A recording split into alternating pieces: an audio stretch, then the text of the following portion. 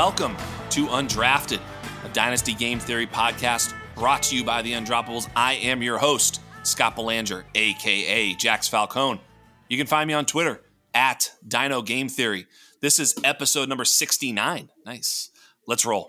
And we are knee deep in the NFL playoffs. I am loving it. As a Patriots fan, I'm normally able to dunk on all these Cowboys and Eagles and Raider fans, but this week, this year, this moment, I'm just swimming in the same shit pool as them. So here we are, knocked out of the playoffs. My Patriots. I'll give you a little bit of a mea culpa on my Patriots, but I gotta say, I'm pretty proud of them. Although the Bills are dope. We'll get into all of that and way, way more because this is gonna be a great show. I've got a guest today that I think you guys are gonna really like. Someone who's kind of built from the same cloth as me, a dynasty guy who's a draft Nick. So perfect time of the year to have him on. This is dynasty season. This is draft season. He's a bit more of a college football fan than me, but absolutely knows his stuff. And I'll just bring him right on out. My guest today is Mr. Ryan Searfoss. You can follow Ryan on Twitter at Foss534. I'm sure that's something to do with the Baltimore Ravens, the 534. Am I right? No, just my numbers back in sports back in the day. It was what? It was my numbers, my baseball and football numbers back in high school. And it just so stopped. 5 and 34, yeah? Yeah. Yep. Baseball and football numbers, yeah. So football running back? Yeah, running back safety. There we go. See, I got it. Nailed it. Yeah. The worst was when I first started, before I moved to running back, they had me at 81. Ooh. And then after I picked that number, like a week later, they moved me to running back, and I looked like an idiot. Nice. But it's okay. I guess Cordell Patterson does it now. I was 10 and 13. 13 in baseball, 13 in basketball, 10 on the football field. So I there you go. feel like 13 was the most popular number back in the day. Yeah, I don't know why I played a different number in one sport than the other. Who knows? For whatever reason. Who knows? What the hell? I don't know why. Just picked it, and from there on, it was like, that's what I am. I don't know why that is. Should have been 33 for Larry Bird, because that motherfucker could play. Yeah, he could. I'm a little upset. Like, one of my things I love about guest spots is my co-host is a Patriots fan, and I thought I could get away from you people. No. And it's fucking impossible. You're everywhere. Yeah. Like literally, yeah, I mean, everywhere. First of all, who's everywhere? Steeler fans, and you are a Ravens fan in Pittsburgh. Which so speaking of everywhere, Pittsburgh Steeler fans must be absolutely all over you. Yeah, they're rough. My group chats with my friends from college and high school are nightmares. It's never nice. I could be on the most vulgar show and I can't repeat stuff we say to each other, but it's fun, man. Like, the rivalry's fun, talking shit's fun. I enjoy it. Yeah, absolutely. And game days. You block your friends every once in a while, but it happens. Well, honestly, I think as a sports fan, as an NFL fan, those Ravens Steelers games, dating back throughout the years, have been some of the most entertaining 16 to 13 games I've ever seen in my entire life. Dude, they're a blast. And you know what? It's bittersweet about Ben retiring because, he was the last bit of that really good rivalry. Like, him and Suggs were, the last two. And, the new generation needs to learn to hate each other. Yeah. And, I need that hate in my life. At least the NFL won't turn into the NBA where, it's just too much love, man. You got to hate your opponent a little bit. You obviously, you just mentioned you played. There were dudes you respected on the other team, but you had to find a way to drum up some hate sometimes, especially in big games. I see playoff games in the NBA and they're just dapping it up and I don't know. It's a different game, but football thankfully still has that edge. Yeah, they were talking the Manning cast last night, 2 nights ago, however many nights ago it was. Peyton was talking about Ray Lewis hitting him and pushing him down on his way up and calling him a pop. That's what it should be. And it better never change from that. That's right. Yeah, I like guys with some chippy players like that. Yeah. It's great. Yeah, absolutely. Well, if you're from Baltimore, of course, you definitely like chippy players. Who's the guy that took out Brady? No. No. Oh, it was. I'm thinking of Bernard Pollard when he Pollard. He's dead to me, but that was beautiful. Yeah, he's dead to me in my Raven fandom, but I blocked him out of my memory because he was just consistently knocking dudes out. It took out Gronk a few times. It was just bad. Every time you turn around, you'd be watching Gronk with a broken elbow, and Brady with a broken knee. Here I am complaining. How many Super Bowls do we have? 7 or whatever. Don't even worry about us. We're fine. But it was some carnage. There's a lot of fans that went down. I mean, you look at the Patriots, the Eagles, the Raiders, the Cowboys, like Steelers. I mean, it was pretty rough for a lot of fan bases. I mean, Cardinals and who else lost? I think that was it, right? So it was like Steelers, Cowboys, Patriots, Eagles, Raiders. Like a lot of teams go down, and big fan bases were crippled. So we really couldn't even make fun of each other, Yeah. I mean, it's kind of nice from the outside, just watching everybody else suffer for a change. After the last couple of years, you guys were on the outside for sure. It was painful, but you know what? The most interesting team in football this year, it'll be back. Yeah, and if we talk about some of those teams that got bounced, I mean, one is the Pittsburgh Steelers, and Big Ben's final game. I mean, I feel like he played his final game 2 years ago, but regardless of that, it was, I think, his official final game. And now the Steelers, who have a pretty loaded roster. I mean, I think if they can find a way to improve their offensive line and find a quarterback, like that's a ready-made Super Bowl team. I mean, obviously if they had the quarterback, right? I mean, in other words, everything else is kind of working there. Even the defense is maybe just a couple players short of being pretty damn good, right? Yeah, defense is solid. Like they need a little work in their secondary. That offensive line's atrocious. Like that's my fear. Like if they draft a young quarterback, which I don't know, picking at 20, that who they're going to get, who they really like. 'Cause I don't really love the QB class that much, but like you're sending a rookie QB in there with a line that's not that great. It could be lights out. Like that's how you ruin a player really quickly. Yeah. Like I would almost rather see them build their line from a football perspective, build the line and then bring in a quarterback a year later or a free agent a year later. Like let Mason Rudolph or Dwayne Haskins or whoever take the beating this year. It's going to suck for fantasy and everybody involved, other than probably Najee Harris. But I'd rather that than screw up a young QB. Well, I think not to throw some shade at you, but if you're thinking Mason Rudolph, Dwayne Haskins, I think you've already lost in your own mind. I think there's plenty of players out there, the Gardner Minshew, the Jameis Winston. I mean, Jameis would be great there. Tomlin's a great coach. That's the thing with Tomlin. I mean, think about what he's done with this team the last 2 years with a corpse at quarterback and an offensive line that's terrible. I mean, he's a damn good coach. I mean, I think he's earned it. If they get a quarterback, even Marcus Mariota level, I mean, they have to be a playoff contender at that point. So, if they can just get anything a little bit better than that, they're in good shape. So Carr would be perfect. Yeah, absolutely. Like that Raiders team has a whole new regime. We're hitting other teams bounce from playoffs, whole new regime. Yep. They might not want him, kick him in the curb. He'd be perfect. Like he could fill in, start day one. Offense doesn't miss a beat. It's fantasy wise great for everybody. And they could draft protection for him. They have enough money in the salary cap where they can do a little bit.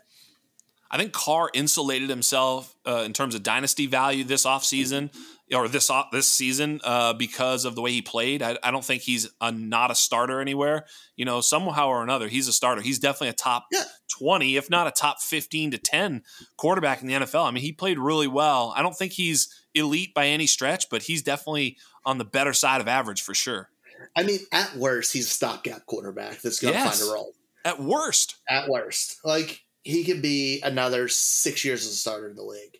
Is it going to be great? No, but if you have a good team around him, you can win.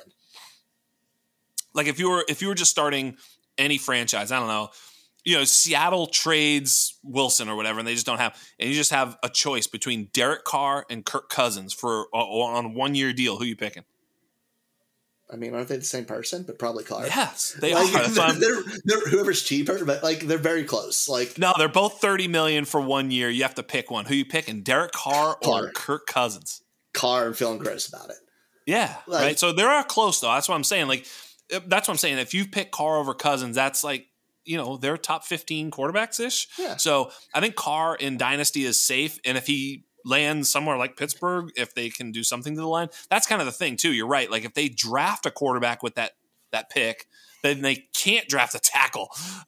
Whereas if they somehow sign a free agent or somehow bring in a guy, then they can actually perhaps build through the draft. If they draft a guy, they're going to have to, build that offensive line through free agency. I'm not sure which way is the best way to go, but certainly they've got to address both those spots. And, Juju came back. I don't think he's going to play there. We'll see. But yeah, he's a free agent again too, because he's the one. Exactly. Yeah, Claypool and DJ will be there, and that's a good start. It goes to Chase Claypool this year, but I think it's the way to go. The line, veteran quarterback, and then go from there. Yeah, and so that'll be interesting. Speaking of a quarterback who, I don't know, man, this one's a tough one, and Michael P. Duncan is probably going to slide in here and start yelling at me, but Jalen Hurts. All year I was saying if Jalen Hurts, if you were told Jalen Hurts is going to start every game for a franchise over the next 5 years, he'd be a top 5 dynasty quarterback, Yeah. But the fear with Jalen Hurts as a dynasty asset has always been, will he hold his job, And it's certainly a question mark now. What do you think happens with Jalen? Do you think he keeps his job? I mean, they got 3 first-round picks, and it doesn't look like he's got the full support of the coaching staff and front office. Didn't you see the quotes today? I missed it. No, They said today that he's the quarterback going into next year. It's his job. They confidently said that, and I believe it. Yes, he took some bumps, especially in the playoff game. That was ugly, but he also took them to the playoffs this year. He's essentially a rookie. He started 19 games in his career. That's a rookie season, and if we compare that to guys who are starting maybe just a few games less, he's done a lot better. We're so quick to pull the trigger on some guy, on a player when they're young, maybe because they sat a year, and year 2, we're looking at they should be experienced. He didn't have an offseason year 1, and he didn't start till late. There were some bumps and bruises, but he had some huge performances. That offense is still lacking a lot of weapons. Smith was great, Goddard solid, but there's really not much. It's those 3 picks, build around him, solidify that team, see what he has, give him another year, and you know what? If he succeeds, you have that player cheap, so you're still not paying a lot for him in Dynasty. Yeah, I think the blueprint is Baltimore, because he's not a very good pocket passer. He's just not. He doesn't see it. You could hear. I think wasn't it Aikman who did that game? No. Yeah. He was really bitter about it. Right? He was, because Romo did the Dallas game. Aikman did that game, and he kept saying, oh, my God, this guy, what the F? He can't see this throw. He can't see that. He was very upset by the way the kid was playing, and he's not an anticipatory thrower. I don't know that he's ever going to be. He certainly didn't show that, in college. He was, benched in the Natty for reasons, so I'm just not so sure he's ever going to be that guy. But, can he be Lamar Jackson light, especially in Philly? They got a good running game. They showed it, but I just don't know if he can ever really elevate himself past that Lamar Jackson light. I don't know. I'm dubious of the whole Jalen Hurts experience in terms of real NFL. But when it comes to dynasty, like I said, in fantasy, dude's awesome. He puts up fantasy points. If you look at his worst games, though, they were against 2 worst games of the season were against Tampa. Yeah. Who has a pretty good defense. Defense, yeah. The way they score, they put so much pressure on a young quarterback. Yeah. Because you're trying to win everything by yourself. And you can't do that. Yeah, and then if you think about what Tampa Bay does, they stop the run, and that's really how Jalen Hurts gets his throwing going, is through the run action, right? They'll pound the run. They weren't able to do that against Tampa Bay, so then he's just sitting back. When he's just sitting back as a sort of stand-up shotgun quarterback, it's not as pretty as when he's able to sort of play through play action and play through that, run action situation where, everything is, guessing the linebackers and all that sort of stuff. So I think he plays better in that way. We'll see if he can turn it around, but I'm certainly dubious. And I think if they had the right trade for the right quarterback, I think they'd pull the trigger. I think they've got to say that Jalen's the guy going forward, but, that's almost the kiss of death when they say that. It is, but who can you honestly get who you'd feel more comfortable starting? I don't feel comfortable with any of the rookies. Deshaun Watson, obviously. Yeah, but that's a whole new thing of problems. But picture if you add a wide receiver there, like a Garrett Wilson, or Drake London, who gives him that big body he can trust on the outside. That changes everything. Yeah, for sure. Wide receivers matter. Look at Kyler Murray, how he fell apart when D-Hop went away this year. Like, give the guy the weapons. Let him have a chance. So by that rationale, how do you feel about Mac Jones, who by all accounts had zero weapons? Like his best receiver was either Kendrick Bourne or Jacoby Myers. I don't think anybody in any circle, NFL, fantasy, dynasty, had any of those guys in their top 100 heading into the season. So it's like Jacoby Myers right? is now. He sure is now. Mac So I mean, it's chicken and egg. I think the kid's pretty good, but he's certainly not an alpha. No, exactly. Mac Jones is really good this year. And the Patriots do one thing that we talked about the Steelers and like a lot of these teams need to do. He came into that with a system that's perfect for him. He fit the system. Yep. And that offensive line keeps him on his feet. Like if you're an NFL quarterback and you're not getting hit, even a low-level quarterback should do well. It's when things fall to shit. And it didn't happen that much with Mac. It really didn't. And you add a good receiver there, oh my God, he's going to blow up. Yeah. I don't know. I mean, there was a I don't know if you saw the game. I mean, I'm sure you did, but the throw where he got picked off in the end zone by Micah Hyde, that was a dime. That was a dime. He threw it to Aguilar, and Aguilar was kind of just like, he didn't go up and get it. Like, if that's Treylon Burks, I don't mean to, but right, if that's one of those types of players, I mean, if Jamar Chase, obviously, I mean, a good dope receiver, they could just go up and get it, and it's a touchdown or whatever. I mean, it's just not picked. And Micah Hyde made an incredible play. Yes, he did. Like, that was awesome. You got to give some to the defense on that. It was a ridiculous play that was great. Maybe 5 safeties in the league make. Right. Yeah, it was a 10%er. Yeah. It was just one of those plays. Like, he's really good. I don't know his ceiling for fantasy. Like, fantasy-wise, with the lack of running, it kind of caps him in that maybe a little bit better than Kirk Cousins' range, but it kind of caps him there. Because the Patriots are never going to be a team to throw 600 times like Cincinnati's doing with Joe Burrow. Like, it's just not in their DNA. So it caps him a little bit. But if you're playing Superflex, he's a beautiful QB2 who you can feel safe. I totally agree. I think he's going to be a great QB2 in Dynasty for a long time. Long time. Yep. Decade and a half type.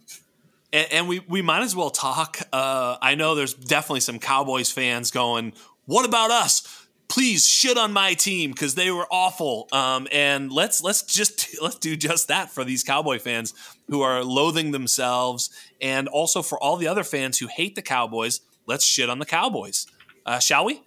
I'll shit on some of them. There's one I refuse to shit on. Oh, please tell who. Freaking CeeDee Lamb, dude. He's a superstar. Like, he's dropping in Dynasty ADP right now, and it's blowing my mind. Yeah. Like, he's still my wide receiver 3 in Dynasty, and it's not going to change. He's a superstar. That offense fell a little bit to shit at the end of the year. Things changed, but, like, it's still a really good team, a really good offense. They led the league in yards this year and scoring. One playoff game's not changing that for me. He's a star. I know they went to him less later in the season, which makes no sense, but there's a good chance Gallup's not there. That opens up more targets. Yeah. Dalton Schultz was really good this year, too. I won't talk bad on him. Like, he should be talked about in higher regards to the tight end situation. Well, they were great all year, the whole team. I mean, well, I say great all year. I mean, we certainly had Super Bowl aspirations if you're a Cowboy fan heading into, the end of the season. I think they were really scared in that playoff game. There was a lot.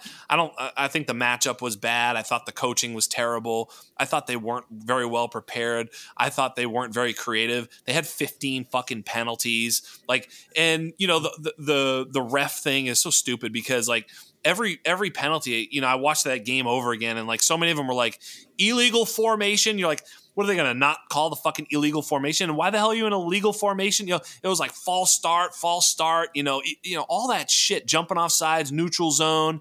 It wasn't like ticky-tack pass interference after pass interference. I mean, there were a couple questionable calls, of course, but you know what? The Raiders got jobbed too because, I mean, at the end of the day, I think the spirit of the rule in that Raiders call was right. Like, in other words, that was a fucking touchdown, and that would have been fucked up to take the points off the board. But by the letter of the law, those points should have come off that board. So, don't you agree? I mean, not to segue, right?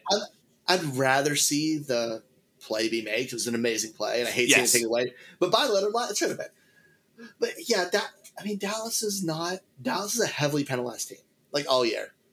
Yes. They won, and they did a lot of their scoring in division. They got 45% of their points this year against their 6 division teams.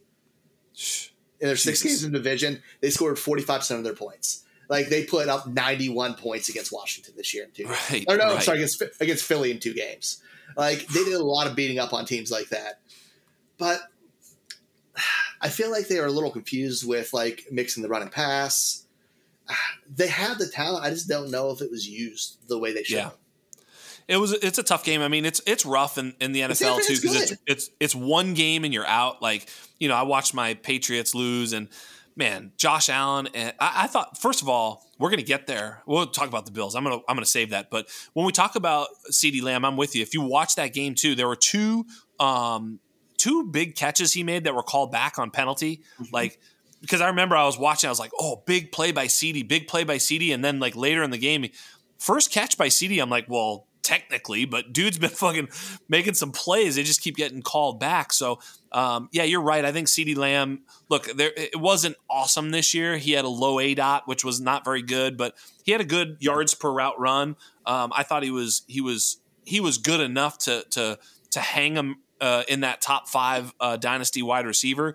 And certainly if someone is panicking, I say the buy window is wide open. I think you can absolutely make a big trade for CeeDee Lamb right now in dynasty. I sent a big offer out for him today. I'm waiting on a reply for. Nice. Like, yeah, you got to do it.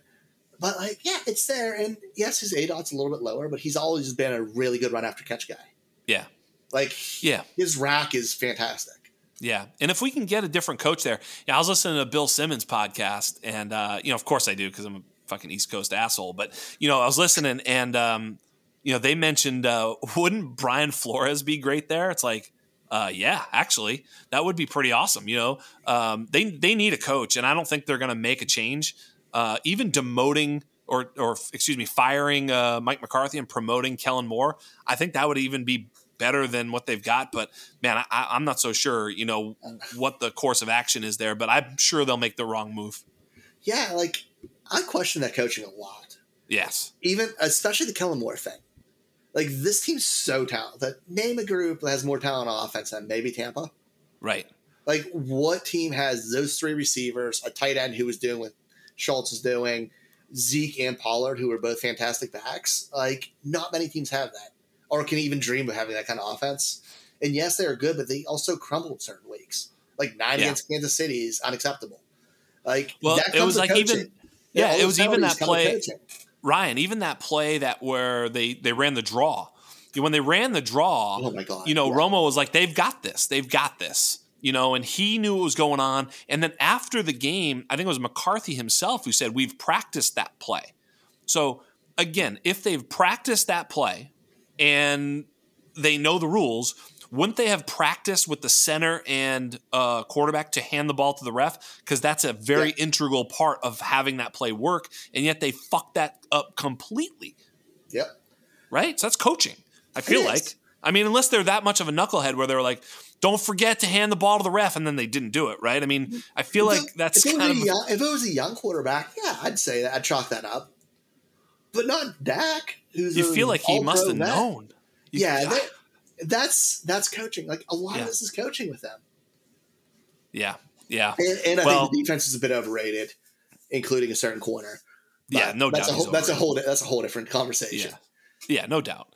I mean, he's a hell of a playmaker, but he's not an amazing corner in terms of lockdown. You're right. They threw at him a lot, and he gave up a ton of yards. I mean, whatever, right? I mean, he was a high variance corner is what he was. And I'm okay with that on a team. Yeah. But, like, if that's your lockdown guy, that's not always a good thing. He's not a lockdown guy. He's a high variance playmaker. That's what he was. But they use him as a lockdown guy, and that's not – like, you're leaving him on an island with Justin Jefferson and getting crushed. Yeah, good luck. Speaking of good luck – the Titans versus the Bengals in Tennessee. Whew, we didn't see this one coming. Titans, number 1 seed. Bengals just fucking making a run toward the end of the season.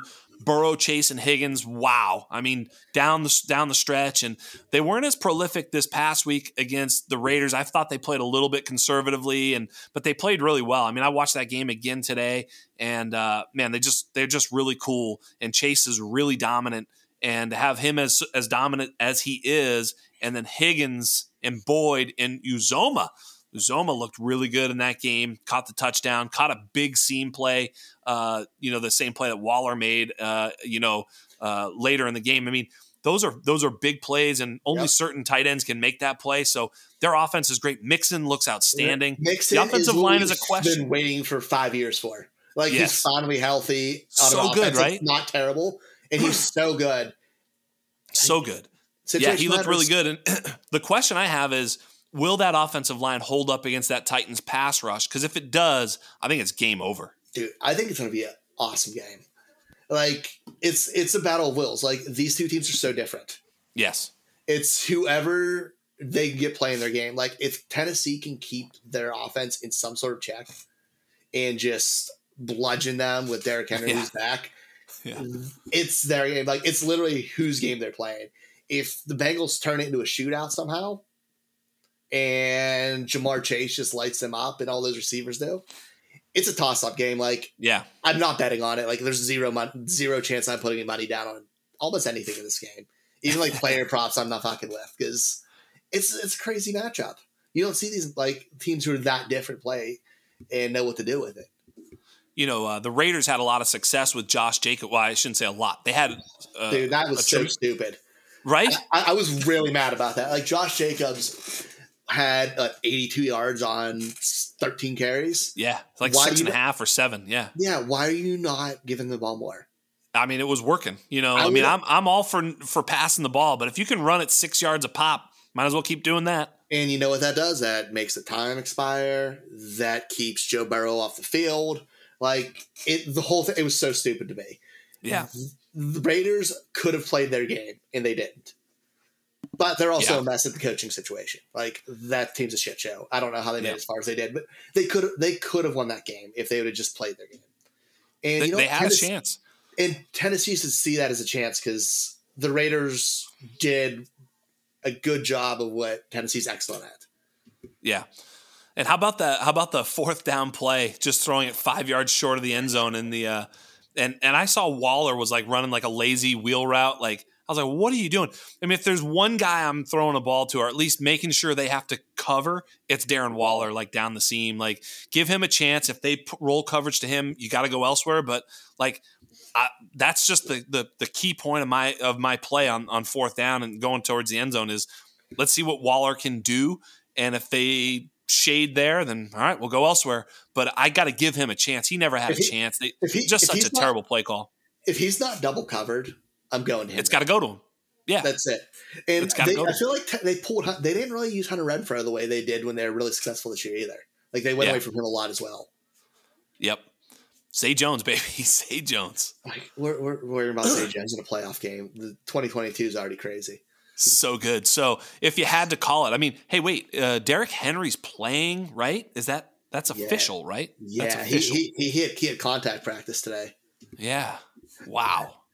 Honestly, I was gonna say the Bengals originally, but we were talking about the Josh Jacobs thing.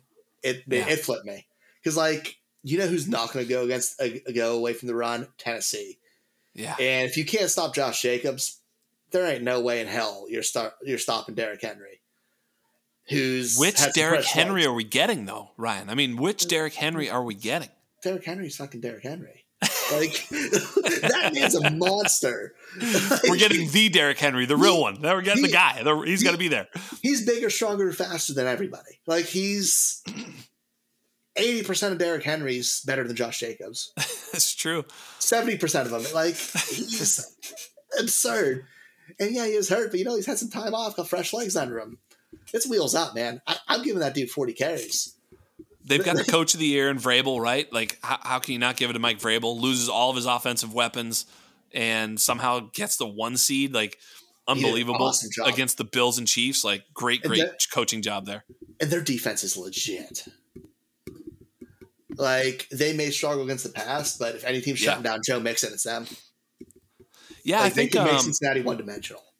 Like I said, I think if they can rush and pressure Burrow with 4, then they're there. I think if somehow they can protect Burrow, that could be one of those games where Cincinnati is able to just throw the ball. I think you're right though. That home team on rest, we always underestimate that. They're the only team in the AFC this week with that. So I think you're probably right. I think I lean Titans, but I even dropped into the playbook this week, the Undroppables playbook that hosted by Michael P. Duncan and Ashley Marie. And I said Bengals 27, Titans 23, but who knows, man? I don't know. That's gonna be tough to score against that Titans team. They're gonna take the air out of the ball with Henry. It's gonna be awesome. So for the record, you've got Titans. Yeah, and they needed that bye more than most teams because they've been beat up. Like, I'll take the Bengals in the points, and and certainly I'll just pick the Bengals to win it here. But it's going to be a tough sledding. There's also that division hatred, but I also hate the Titans. Yeah, like I despise the Titans. Yeah, but, yeah. So the Saturday night game is going to be one of these pure visually pleasing games of all time, like 49ers in Lambeau against the Packers. It's going to be, that night game under the lights, Lambeau, breath, the breath smoke. It's going to be 5 degrees. It might snow. It's like 50% chance of snow on Saturday. Like, oh my God, give it to me, right? Like, I can't wait for that game. Oh, dude, that's awesome. I didn't see the weather until I saw the show notes. I'm excited about that. Weirdly as it sounds, if there's snow like that, and we look at the 49ers as this awesome run team. Yes. And I get that. But you know what? Green Bay's running backs are built more for running in that kind of weather than that quick offense, that zone offense that we see in San Francisco where you're doing those sharp cuts and go. When you can have AJ Dillon, who's that north-south just monster beating on it. I like that in Green Bay's favor. And, it's Green Bay in Lambeau Field in December. Or January. I like that, man. And Aaron Rodgers, I don't believe in Garoppolo. I know, 0-3 versus them in the playoffs, whatever. It's a 3-game sample size. Everyone talks about we need a big sample size stuff, but when we see 0-3 for Aaron Rodgers in the playoffs against San Francisco, everybody loses their minds. Right. It's Aaron Rodgers, dude. Yeah. He's out on, his revenge tour this year. Bitter, and like I said, their running game's great. Their defense, also they're getting players back. McCarthy's coming back on their line. Jair Alexander might be back. That's huge, man.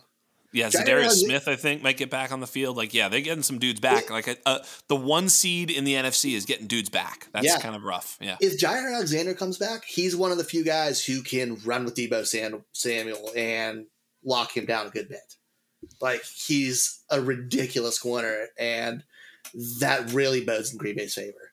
Yes, it does. But Deebo, I think, what did he get? Fucking 15 carries or some shit? That dude is just unbelievable. He didn't actually get 15, but he got a lot. He got a lot. He got, I think it was 7 or 10 or something. He got a bunch. He got enough where you see people on Twitter bitching about his having even running back status for fantasy. Which is absurd. But he's getting that many carries. But he's awesome. His fucking name is Deebo too, so that should tell you everything you need to know about the dude. Yeah, he's a bad dude. But yeah, I feel better against him with Jair Alexander than without him. It's another great matchup for San Francisco, though. I think that defense is going to be tested. But in the end, I'm with you. I think the rested team at home. I do like the Packers to win this game. I like Jimmy G to make a mistake. He made a mistake in the Dallas game that almost lost him the game. He's going to make a mistake. He's going to fumble the ball. It's going to be a strip sack. It's going to fall out of his hand. Something, pick six. It's going to happen. It feels like he wants to lose sometimes, but he always does just enough to win. It's really frustrating. Yeah, he's definitely going to make a mistake and lose the game. Dynasty takeaway, Elijah Mitchell. How high is too high in your dynasty rankings for Elijah Mitchell? We were just talking about him last night on our show. And I have him at 20 right now. And I don't know how I feel about it. I still question it either way. I question it less because I don't always trust San Fran and who they have and how quickly they replace backs. But he also looks really good. It's a very confusing situation for me. So I'm kind of just splitting the middle on it. Like, I'm comfortable with him in RB2 territory. There's a lot of guys above him who I know are getting all the carries, no matter what. But if he's starting, he's so good.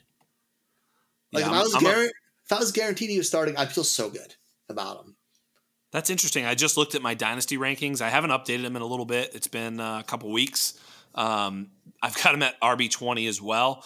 And I really want to move him up, but it's like when you start looking at the players, and I will move him up because there's a couple players I will move him ahead of, but it's hard because you just start naming the guys up there. You're like, oh. So there's a lot of good names up there, but I think he's definitely solidly a running back too. Yeah. And, at that value, I think he's got the biggest upside. We had the conversation a couple weeks back. I think it was me and Beezy. We redrafted the 2021 class. So I'll ask it this way. In Dynasty, who do you prefer, Travis Etienne or Elijah Mitchell? So I have Travis Etienne at 19, one spot ahead of him. And a lot of it is the way I know Travis Etienne can be used and like what he brings as a versatile playmaker. Again, we're like, I don't know, like we drop guys and they get hurt. Yeah. And even if he is healthy, he probably would underperform this year because that offense was a shit show. Yeah. Like everything was a mess there. I trust not like any feelings I had about Jacksonville this year, I'm throwing out the window. Yeah. Like it's a whole new thing. Everything changes with the coaching. When we get our coaching higher, I could move Etienne down to 36, or I could move him up to. I could move up 2 spots. I could move up to 17 max, but like, the coach really matters there for me. Yeah, I think for me, I looked at it like this, right? So, if you ask yourself who has the higher ceiling, it's like, are we sure about that? Like, the lead back in that San Francisco offense, if he gets that role. I mean, that's a huge upside. That's a big ceiling. Who has the lower floor? Etienne. Right. Yeah. It's like, so it's really, yeah. Etienne has the lower floor because he could be nothing. We have no idea. He's got the foot, the whole thing. He's never played it down in the NFL. Like, there's just so much there. And yet still, Elijah Mitchell kind of has a low floor, actually, because he's a late drafted guy who could be replaced. I don't think he should be replaced, but it doesn't matter what I think should happen. It matters what might happen. And because he's not buoyed by draft capital, he could fucking be replaced. Mm-hmm. So, and like, it's weird. Like, Etienne has the draft capital, but it's a whole different regime. Yes. The thing I like at the end, he could easily, like, I can picture a world where he catches 65 balls. He doesn't need to be a 180 carry guy, 200 carry guy, because he's not that. Because he's big play, catches the ball well. And if we look at fantasy, like usage wise, not comparing the player, but you could see him, I can picture him with the usage the way the Chargers use Eckler, and that's fantasy gold. Yeah. Will he be that good? Probably not, because Eckler's been fantastic. But that role, you give me 80% Austin Eckler's role in production, I'm really happy at the end. Yeah. You got to go with the shower narrative, too. I mean, Trevor Lawrence and Travis Etienne, there is something there. There's chemistry there. I'm sure with the shitty season that Jacksonville had last year, he'll be looking for his buddy, to join the team and help him move the offense forward. We need you. We need you. Yeah. There's not one person on that offense who I'm like, oh, Trevor Lawrence has a connection with. Yeah, no way. Yeah, zero. But at the end, I bet he does. Exactly. Yes. Exactly. Yes. Yeah, he's thrown more complete passes to Etienne than anybody else on that offense. Facts. So yeah. There you go. There you go. There you have it. Well, that'll be a fun game on Saturday night. I've got the Packers kind of going away with it. Maybe like a 30-20 game. It's a mega game. And then we move to Sunday, Rams versus Bucks. Rams, I really liked the Rams last week. I didn't even think that the Cardinals, obviously had a shot, but I really liked the Rams last week. And of course, Tom Brady. Can this Brady magic continue? Dude, it could, but the Rams are playing legit football right now. Like, I thought they'd beat Arizona, but I didn't think they were going to do that. Like, they came in and beat the brakes off them. And beating on them's a little bit different than beating up on Philly. Yes. Like, they dominated. They have a really good defense. They have that pass rush. They have a lockdown corner who can take Mike Evans out of the game because he's built like that. with that size speed combination. And I don't know who you're going to see slow them down on the Bucs defense. And Cam Akers being added on that looked fantastic. I think they're going to be really good. I think the Rams come in and they shock a lot of people. Yeah, totally. I'm not sure if they can come in and do it or not. I do know that the Bucs are, walking wounded at this point. Everybody's on the injury report. Shape. Their running backs are all on the injury report. Obviously, Antonio Brown and Chris Godwin are. It's like you can just make a list of Wirfs got hurt. Like my gosh, there's just the a Rams lot. Are healthy. They are healthy, man, and they laid it on Arizona. I mean, at one point I looked, it was like Stafford had like 180 yards passing, and Kyler had 7. I was like, what is going on in this game? I didn't see it live. I watched it on replay, but you went back and it wasn't pretty. It just wasn't. Odell, man. Yeah. Odell looks like Odell again, and it's awesome. And that, with the way Cooper Kupp's played this year, that opens up everything. Yeah. Like, I think they're going to win, and I'm pretty confident in it. I can't go against my man Brady, but but it could end here for sure. They'll be at home, and that's kind of the key to it all. You pulled out the Bucs jersey as soon as the Patriots got eliminated, didn't you? I don't do that, but I am cheering for Brady. I think a lot of people, it was like the thing when he left is like, are you for him, against him? Like, I'm for him. What the fuck, are you crazy? What do you mean against him? The dude gave me the 20 greatest years in sports history. Like, how could you be against him? Because he went to a different team? That doesn't even make sense to me. Like, I don't even understand it. If you're a Patriots he's my fan guy and against Brady, you don't deserve to be a fan of a good team. Yeah, like, what the hell? You're an asshole. Like, he did more for that team than any player ever in football. Like, it's unbelievable. Yeah, like we're so spoiled, like we lose this game, we're like, yeah, whatever, it's like we lost this past week. I was like, yeah, whatever, yeah, we're fine, whatever, doesn't even matter. But meanwhile, like, Cowboy fans are just like, beside themselves, and I get it. We were there at one point, but yeah, the way that we ran with Brady was unbelievable, and he ran that way last year in the playoffs too, right? Like, he is clutch as hell, and that team's going to be ready to go. They're going to be prepared, and I would not put it past them. They do have a great defense. I don't know. We'll see. It's going to be another great game. And speaking of great games, before we move on, I just want to Cam Akers told you so, everybody. As the moment he popped his Achilles, I said I would trade a 22 first for him. Right then. I was like, what are you, crazy? He's going to be back. Like, this is not, and if he doesn't come back, okay, great. That's an injury risk you're willing to take. You know what's a risk? Drafting a player in a rookie draft. That's a risk. Yeah. You don't know what you're going to get. You have no idea what the hell you're going to get. But I know Cam Akers is a good player. I know he's an elite running back prospect. I know there isn't an elite running back prospect in this 22 draft. There's some good ones. We'll get there in just one moment. But, Cam Akers, now going for multiple firsts. People are asking whether or not the 22 1.01 or Cam Akers, and Cam Akers winning goals like that. I'll take him over 101. Yeah, the value is now spiking. And I would too, by the way, at this point. It's harder to pay that because I would have paid, the 22 seconds that people were selling him for, as soon as he popped his Achilles, which was treason. So I traded him away like 2 days after he popped his Achilles. I was on a heavy contender. And I needed an elite player. I also had Derrick Henry, who I needed a player badly. So I traded him away. It ended up coming second. And I'm real bitter about it now. If you got a player that's different, people who are trading him for a pick is ridiculous. Oh no, I traded him CEH and a couple picks for Dalvin. Like, it was the right call at the time. It didn't work out. I still have Dalvin, which is great. But as a dynasty person, and I love Cam Akers. I'm a sad Florida State fan. Like, Cam Akers is one of the few things I have to hold on to in the league. Like, I love Cam Akers. He's awesome. But you have Kelvin Benjamin too. Kelvin Benjamin, right? Shh. What?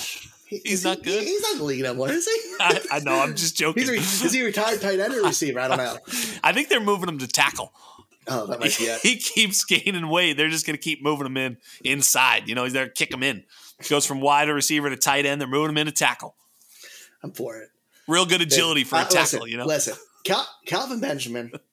I don't care how terrible he did. He caught the game-winning touchdown with Natty. He's always got a good spot place in my heart. That got him drafted. That was like the moment. They were like, he's the best in the world. There he is. Yeah, dude. But I'll always love him, but he's a little rough. I didn't think he was that guy either coming out, but it's all right.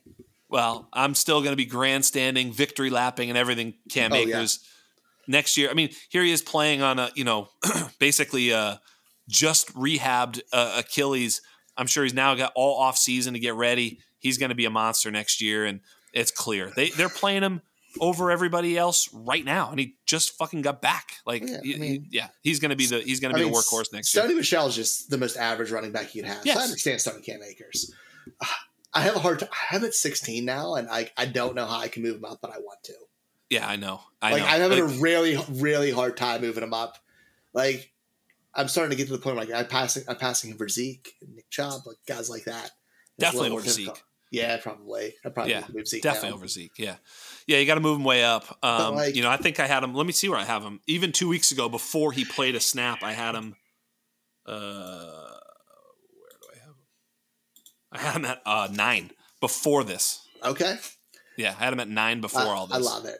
Yeah, no. I have no questions about Cam Akers. Zero questions, except will his Achilles tendon prevent him from playing football again? And I thought that was a very low chance. I just didn't. Like, once you see Emmanuel Sanders, Kevin Durant, like O.J. Howard, this Kenneth and whatever his name is for Minnesota, like young, old, different positions are all just coming right back from the Achilles. Like, the Achilles thing, if you were the person who said that no running back has ever come back, you're a fucking moron. That's what you are. You're a moron. You're a sheep, because you just repeated some shit you said you heard, instead of actually looking at the list of names and going, oh, all of the guys that you're talking about were shitbags or 30-year-old washed players. That's the list of running backs. It wasn't like all these stud guys who went out in their prime. That never happened. And even Cam Akers wasn't a stud in his prime. He was still a young player. So we've never really seen anything like this before ever in history. That's what I said. Like all the people who like posted that there's like, all the doctors who's like, no running backs come back from that. And then there was always like an asterisk, like no running back who's 22 years old did this. Like, we don't know. Everything's different. Yes. Every person's different. Like, he came back so fast. Yes. Yeah. Like, it's absurd. Terrell Suggs, the famous Baltimore Raven, came back the same year on a torn Achilles years ago and played in the playoffs. Suggs was a monster. Like, I think he was a robot. Like, I'm just saying, it's been repeated. Kobe played basketball after it. He was like fucking 45 years old. It's like these guys come back. Kobe was shooting free throws after he tore it in the same game. Like, that man was... He was asking for some duct tape. He was like, just tape this shit up. I'll be fine. Fine, yeah, whatever. I'll still go for 80. But dude, Akers is so impressive for it. And he's everything McVay wants in a running back. Yes. Like, when you see players like perfect fits with coaches, he catches the ball, he runs hard between the tackles, he has game-breaking speed. He's a complete package for them. And he's basically the same age as most of the prospects in this draft right now. So let that sink in. He's going to be 22. Yeah. I always have my rankings up during podcasts, and I'm just like staring at this now, and I'm like, should I move him up more? Yeah. Like, move him all the way up one spot. Because I'm going to move him up too, and I've got him at 9. I'm moving him up. It's moving up time, baby. Once we've seen him play, now it's like it's a solved equation. He's going to play. He's a player. He's a player in the NFL, and he happens to be fucking Cam Akers. Move his ass up. Yep. Speaking of moving up, we're moving on to what I might call the fucking Super Bowl. This might be the Super Bowl. This might be the two best teams. One of these teams is going to go home. Bills at Chiefs. Man, the Bills absolutely trounced my Patriots. I am not feeling bad about this Patriots season. I went into that game not thinking we were going to win the game. I wasn't like crushed that we lost. I mean, it was pretty embarrassing the way we lost, but actually, you watch that game again and everything went the Bills' way, including the fact they had Josh Allen and the other team didn't. Josh Allen was fucking amazing. Every throw was like, he was cutting through the cold weather. Like, his ball looked right on point with accuracy. Everything was amazing. He was breaking tackles, breaking off runs. I mean, unbelievable. The Patriots got pushed around, which I did not necessarily see coming, but the offensive line and defensive line of the Bills was way better, way more physical. The Bills are for real now, but they have to go into Kansas City and play a team with, in my opinion, the best quarterback on the planet in Patrick Mahomes. This is going to be so much fun. I mean, could you ask for a better quarterback matchup in the playoffs than this? No. Like, at this point in time? Like, no. This is incredible. This is what playoff football is, seeing these two guys. And Josh Allen is just ascending. Like, I live in Steel Nation. My girlfriend and her entire family's from like northern PA, closer to Buffalo. So like I'm around a lot of Bills fans. I get to watch a lot of Bills games because of it. And like seeing him evolve as a passer and like grow into his skill set, it's incredible. But it's unbelievable. I like the Bills because I like what the Bills offense does more than what the Chiefs offense does from like a schematic standpoint, because I think they're more versatile and they do a lot more. The Chiefs offense goes through two guys. Like you have zero question. Jerick McKinnon and Travis Kelce. Oh God, I forgot about Jeremy. Like, holy so shit, weird. Dude! I can't wait. Jerick McKinnon was fucking dope. First of all, how about? Could you imagine this team if they had like J.K. Dobbins or Swift, specifically Swift, but even Jonathan Taylor, let's say? I mean, what a fucking epic whiff at the running back position when you have these four elite running back talents and they just go get this short, slow guy from fucking LSU. Fucking bullshit. Jerick McKinnon in that game, you watch the game, you're like, oh, this is what a fast, shifty, explosive back looks like in the most high-powered offense in the league. What did he catch? 81 yards and ran for another 80, like scored a touchdown. Like he was awesome. And he's only Jerick McKinnon. Yeah, a guy who couldn't stay on a team who everybody just loved because he had a good combine. Right. Like I love him too, though. He's a combine player. He's a combine guy's dream. Like, but yeah, you're right. It shows what an epic whiff they made there as first round pick. He looked really good, McKinnon did. And if he's going to play like that the rest of the way, he only has to stay healthy for, 2 more games now, 3 more games, then they've got something there because they've got the Thunder with Darrell Williams. Like he's able to really kind of run it up in the middle there. And McKinnon, man, he just looked really good. I mean, if you didn't watch that game and come away with the fact that the guy wearing number 1 was fucking all over the place, he was awesome. You missed the game. Yeah. Like the Chiefs, the Bills are kind of made for the Chiefs. Like they kind of built their defense to face them. Like you have a lockdown corner, Trey White, who he's not going to shut down Tyreek Hill because that's impossible. But like he's going to do a really good job against him. Right. That lets you double team Kelce, and then you shut down the run. Like I'm going to if they're smart, you let Mecole Hardman and Byron Pringle try to beat you. I like the Chiefs here. I really do. I think DeMarcus Robinson, Pringle, and Hardman. I think are good enough, 4, 5, and 6 options on a team where Tyreek Hill, Kelce, and McKinnon, Williams, the whole thing. I like them. I really do. I like the Chiefs at home.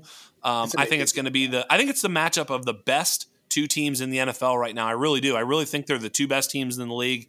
The Bills looked so good at home against a pretty good defense in the Patriots, although they've kind of wiped the Patriots' ass 2 games in a row. But I almost bought tickets, man, and made the trip this weekend. Then I saw it was -5 degrees on the trip. They're only $35. They're only $35. What about the take that I put on the show sheet? Do you think these are the 2 best quarterbacks in the NFL, or is that a little bit too ambitious? In real life. In real life? Right now. Mahomes, yeah. I think it's probably. I want to say it's a 3-man race. Rodgers and Brady? I mean, I'm talking this second. Like this second, not Dynasty? No. Not Dynasty. Like real life right this fucking second. I think those 2, and I think Rodgers is there. Rodgers was flawless this year, man. Yeah. And I know Rodgers has that wide receiver, but I feel like doesn't have the surrounding talent that these guys have in the systems for him, like these guys have. Like, it's close. And I think they're certainly the most exciting and prolific, right? Like, you could make a case for Brady and Rodgers for sure, but Brady is, he's a statue player. I mean, he's just, a surgeon. And Rodgers, like you said, is just so perfect and flawless. He doesn't make mistakes, and he's that kind of player at this particular point. He wasn't very prolific, right? He's transformed into he's what the team needed him to be. Yeah, absolutely. He's still probably top 2 MVP candidate, if not the top MVP candidate. He's going to win the MVP, right? And he should. And I think it should be Brady, of course, but he did that in not a prolific year. Yeah, he's awesome. And he's He literally has 2 running backs in Devontae Adams. Yeah. Like, that's it. Adams is Yeah. incredible, but you know what? The other 2 quarterbacks we were talking about have a top-tier wide receivers too. Yeah. But yeah, like, I really like these 2 teams, and it's a shame one of them's got to lose, and then you go next week and they play either Tennessee or Cincinnati. I'm gonna like whoever comes out of this game to go to the Super Bowl. I mean, this is by kind of a lot too. Like whoever wins this game, I just really really like them next week. Yeah, I do too. I think you're right. This is the game of the 2 teams of the team who's going to the Super Bowl. Yeah, man. I mean, holy smokes. So this is the last game of the week. I'm super excited. And then, you mentioned it. Who is your quarterback 1 in Dynasty? I'm really flip-flopping. Like, it's so liquid right now. Like, would you say it's between Allen and Mahomes? And Herbert. And Herbert. There you go. I love you just Herbert. Made the Dynasty nemesis very, very proud. I love Herbert. I have him in my 1 spot right now. Oh. And I'm not fully confident in it, but I feel like Herbert's doing this production in fantasy with a little bit less. And I think this is something that could really, really change. Like, we're seeing him on the verge of expansion. Like, if you look at Josh Allen's timeline as a starter, he struggled his first year starting. He completed like 58% of his passes, if that. And he was all through a lot of picks. He was all over the place. We didn't see that with Justin Herbert. Justin Herbert came in, was absolutely unreal. He was fantastic this year. Like, he was throwing the ball around like crazy. He averaged 1 point less in fantasy than Josh Allen per game. Like 1.3%, like 1.3 points less a game than him. Like, he's right. He's on that cusp. Like, he's there. He's young, and this is an offense and a team that's improving. They have either the most or second most cap space in the league. So the chance of them bringing in a top tier wide receiver in free agency, which is a good bit of them, is really high. Imagine Aaron Rodgers leaves Green Bay, which means Devontae Adams leaving Green Bay. Devontae Adams is a free agent. Wouldn't you be really happy if you were Devontae Adams to get the highest paid receiver in the league and go with Justin Herbert? Like, that's a literal possibility. Like, that's something I would be confident in seeing happen. Yeah. Well, I love it. And I know there's a contingent of listeners of my show who are fist pumping you right now, just looking you up and wanting to give you a big hug and a kiss because there's some Herbert fans in the listener group for sure. But I still have Mahomes. I was going to give you the cop-out answer of Mahomes in 6-point and Josh Allen in 4-point passing touchdown leagues because, obviously the rushing upside of Allen is unbelievable. He just looked so good. He was breaking tackles and he looked as big as he broke a tackle from Christian Barmore in this game this past week. Barmore's house. He looked bigger than him. I was like, Barmore's fucking 6'4", 290. Like, he just, I don't know, he shrugged him. He was like, whatever, dude. I was like, what the fuck, Josh Allen? Like, he looks great out there. It felt like all season he held back on his rushing. For sure. They saved it for the playoffs, and they faced the Patriots in the playoffs. They're like, we're letting Josh Allen just go, dude. It's all or nothing. Like, if awesome. gun to his head, if you were like, listen, you need to rush for 1,500 yards this season or you're going to die. He'd be like, yeah, no problem. That's fine. I'll just do that. There's literally only one quarterback who I'm more confident running the ball than him. And that's it. He's so good. And he does it in the sort of the rhythm of the game, which I think is even far more dangerous because he's got such a big arm. He stretches the field in so many ways. He's the most difficult quarterback to match up against because when he's on, absolutely. His apex game, I think, is the best. How's that? Yeah, does that make sense? Yeah, when he's on, there's nobody better. There's no better because you can't stop it. I feel like he does have lapses every once in a while. No fucking doubt, man. Like he has like consistency lapses every once in a while, but when he's on, yeah, his A game is the best in the league. I think, but kind of almost. You can't even talk me out of it. Like, I don't even understand it. Like, he's definitely that. Yeah. So, I'm with you. I think there's 6 quarterbacks and then a huge drop-off after that for Dynasty. Like, you can even make arguments for some of the other guys.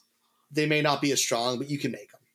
Yeah. Like, Lamar, Kyler, Joe Burrow, you can make arguments there. I don't know if they're there yet, but they could be. Yeah, I'm with you. Joe Burrow, fucking A. I mean, he's tied to these two weapons, too, for at least the next 3 years or whatever. It's like, he's going to have Higgins and Chase, and I don't think they're going to let those guys go either. I mean, I think it's going to be Higgins, Chase, Burrow for, 5-6 years easy. I mean, right? So Burrow's insulated by weapons. Him and Jamar Chase are going to be there they're going to retire there. Right. I mean, unless they do some bullshit like they did with AJ Green, who should have retired there. But that's a different story. I think Lamar can pop back in that conversation soon too.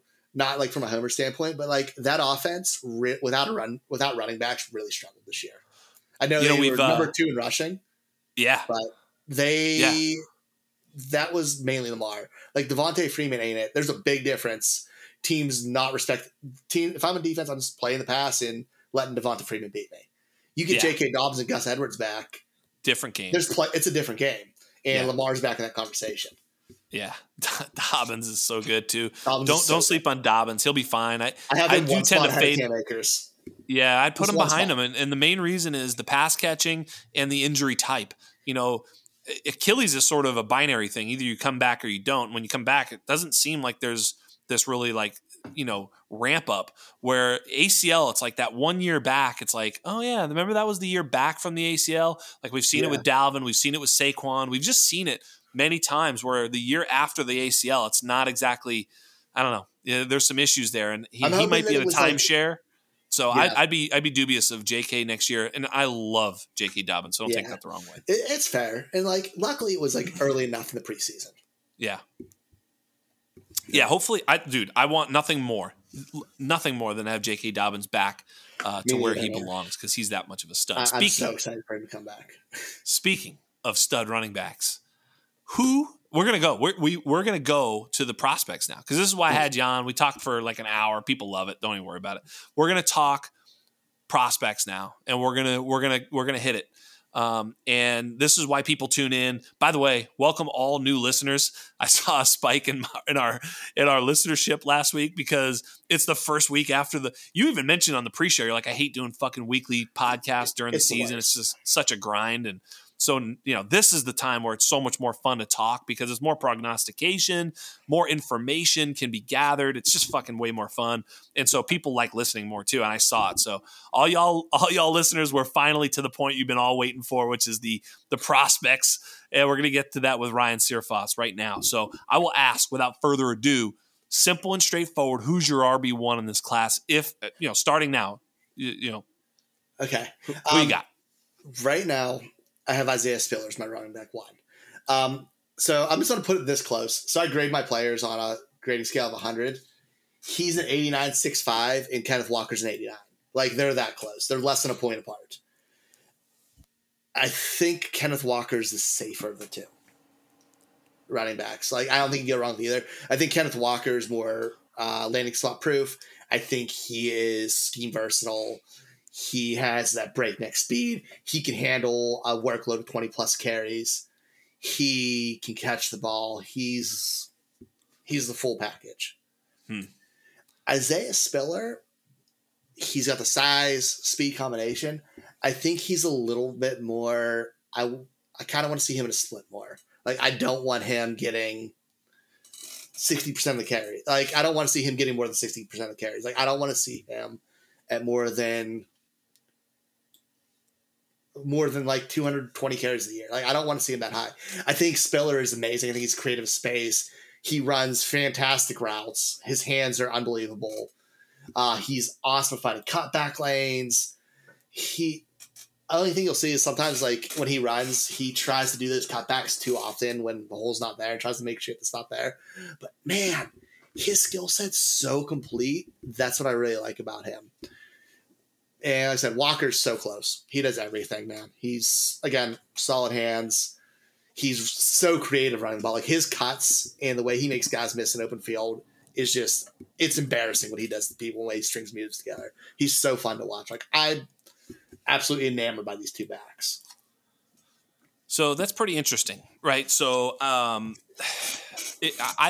looked at this. I think I shared it with you today. The NFL mock draft database, right. And on that, it basically takes all of the mock drafts for the NFL that are out there. It puts them into this thing and gives you the consensus of what that data shows.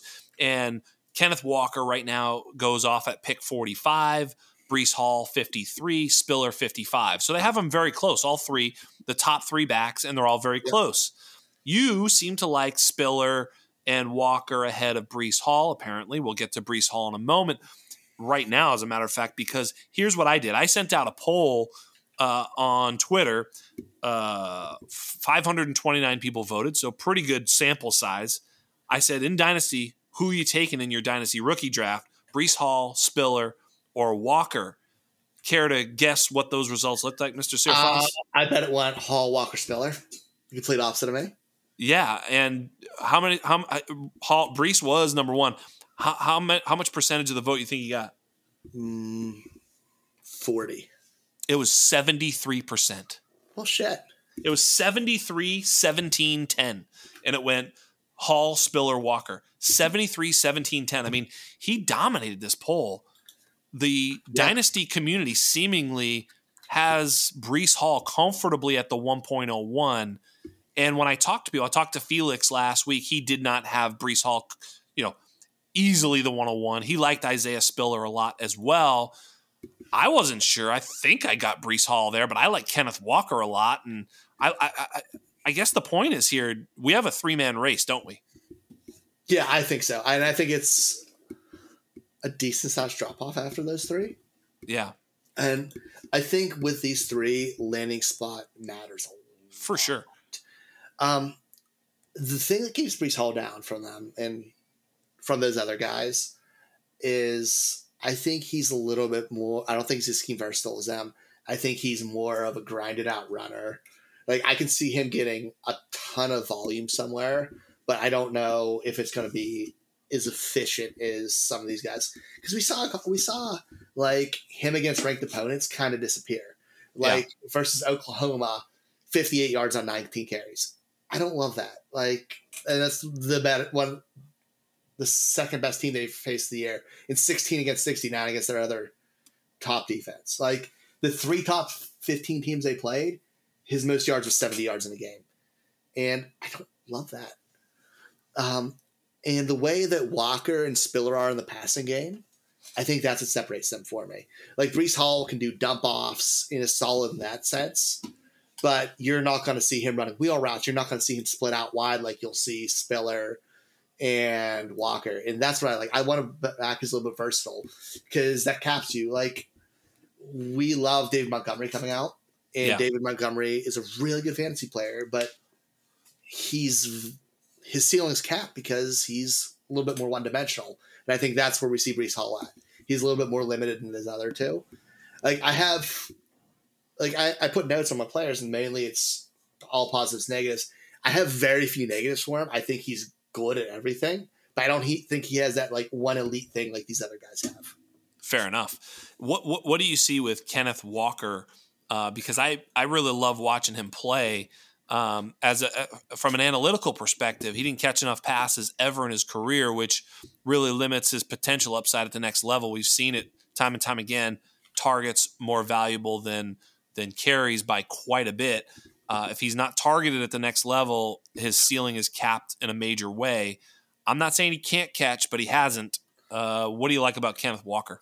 That's the thing with college football. It's absolutely crazy. How many times have we said that about a player? Remember we said Jonathan Taylor can't catch the ball. Yeah, but he did catch passes and he was great at it. But I've debunked that myth. Well, that was narrative. That wasn't fact. He caught passes. It wasn't a high volume. But listen, it was a high volume in that Wisconsin offense. He caught enough passes. That was the thing about Jonathan Taylor. In his junior year, Jonathan Taylor had 5 touchdown catches. Clyde Edwards-Helaire had 1 touchdown catch ever. Like this was nonsense. Like so, I don't mean to push back on JT, but I've done that research. That's the one spot that I've done, man. Is it because I think catching the football translates. Look at Kenneth Walker.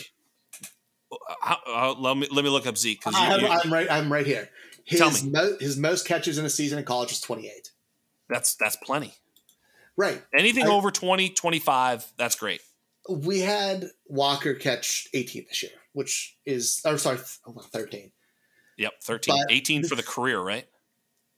Right. No, 19 for the career. Yep.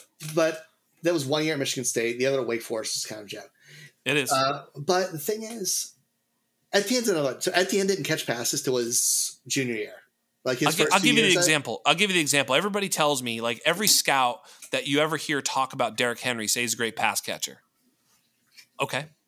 Does he catch passes in the NFL? No. I'm not doing it. Sometimes it's the utility of a player. Like you can tell me that Kyron Williams is able to run between the tackles. However, and I might agree, let's say we all agree, every single one of us, Kyron Williams can run between the tackles. If the NFL team he goes to doesn't run him between the tackles, guess what? He's not going to run between the tackles. Right. So it's the utility of the player, not necessarily what they can or can't do. Look, if a college coach didn't trust him, quote unquote, to catch the football, maybe the NFL team won't either. I absolutely adore watching this kid run, but I am a little bit nervous. And I didn't mean to cut you off when you were using the JT comparison, but even JT, let me just go back here. He caught 26 balls his junior year. That's enough. Like the metric sort of shows if a guy can get 20 or 25, some use 30. I think that's quite a bit, but anywhere in that 20 to 25 or more in a single season, if he has multiple seasons over that usually shows that he can catch the football. I like to see yards per carry a little bit too there, or catch, because a couple little screens that go nowhere, it seems like that's bullshit. But if you can actually catch it and move the ball down the field, then you can catch the football and move the ball down the field, right? Michigan State, their offense was literally only him running the ball 264 times this year. Yeah. Like the offense, their leading receiver had 59 catches. That's it. There you go. Like this is a lot of it is the offense he's in. Yes. I truly believe that with him. Like Michigan State football is not airing it out, like, other than back when they had Kirk Cousins maybe, which they still didn't very much that long. Like that's just how their offense is. They had an inefficient passer, and you know what? Nobody stopped him running the ball. So why not go to it? He has a skill set and does a lot of the way his acceleration is. He's going to work well in screen passes. He's going to work out well in dump offs. He doesn't need to be lined up outside as a wide receiver to be really efficient. He just has to be able to catch decent passes, like what you see Leonard Fournette do this year, and he can be efficient. Leonard Fournette was a wide receiver in high school. I'm going to push back. Again, he didn't run, but he didn't do a lot of that in college. Pass catcher in college. Like we're looking at this. It's what the skill set shows and what he can do. Like the way he can turn it around is what impresses me. Like how he can. Fournette did not crest that, although he did have. Just to give you an example, like Fournette had 127 yards his freshman year receiving, 127, 253, and then 146. Not a ton.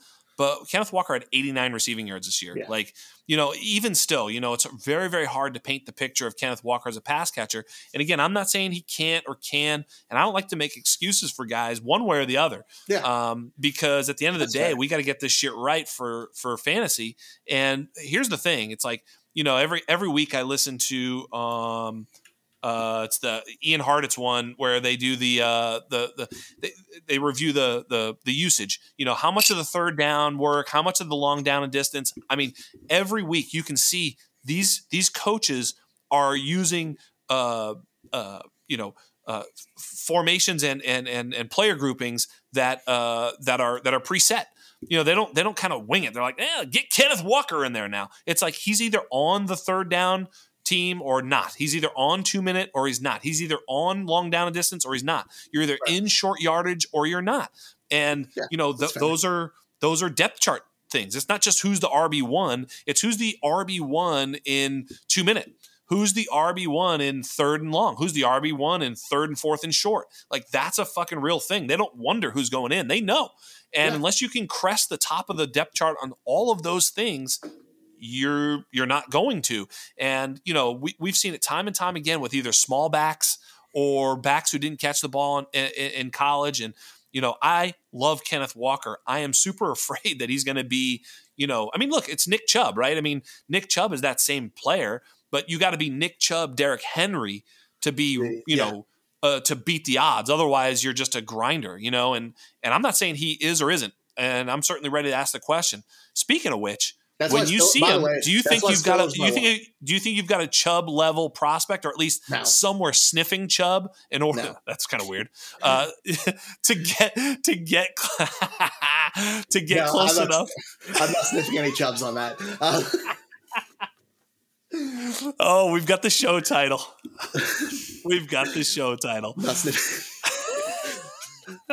Hell no.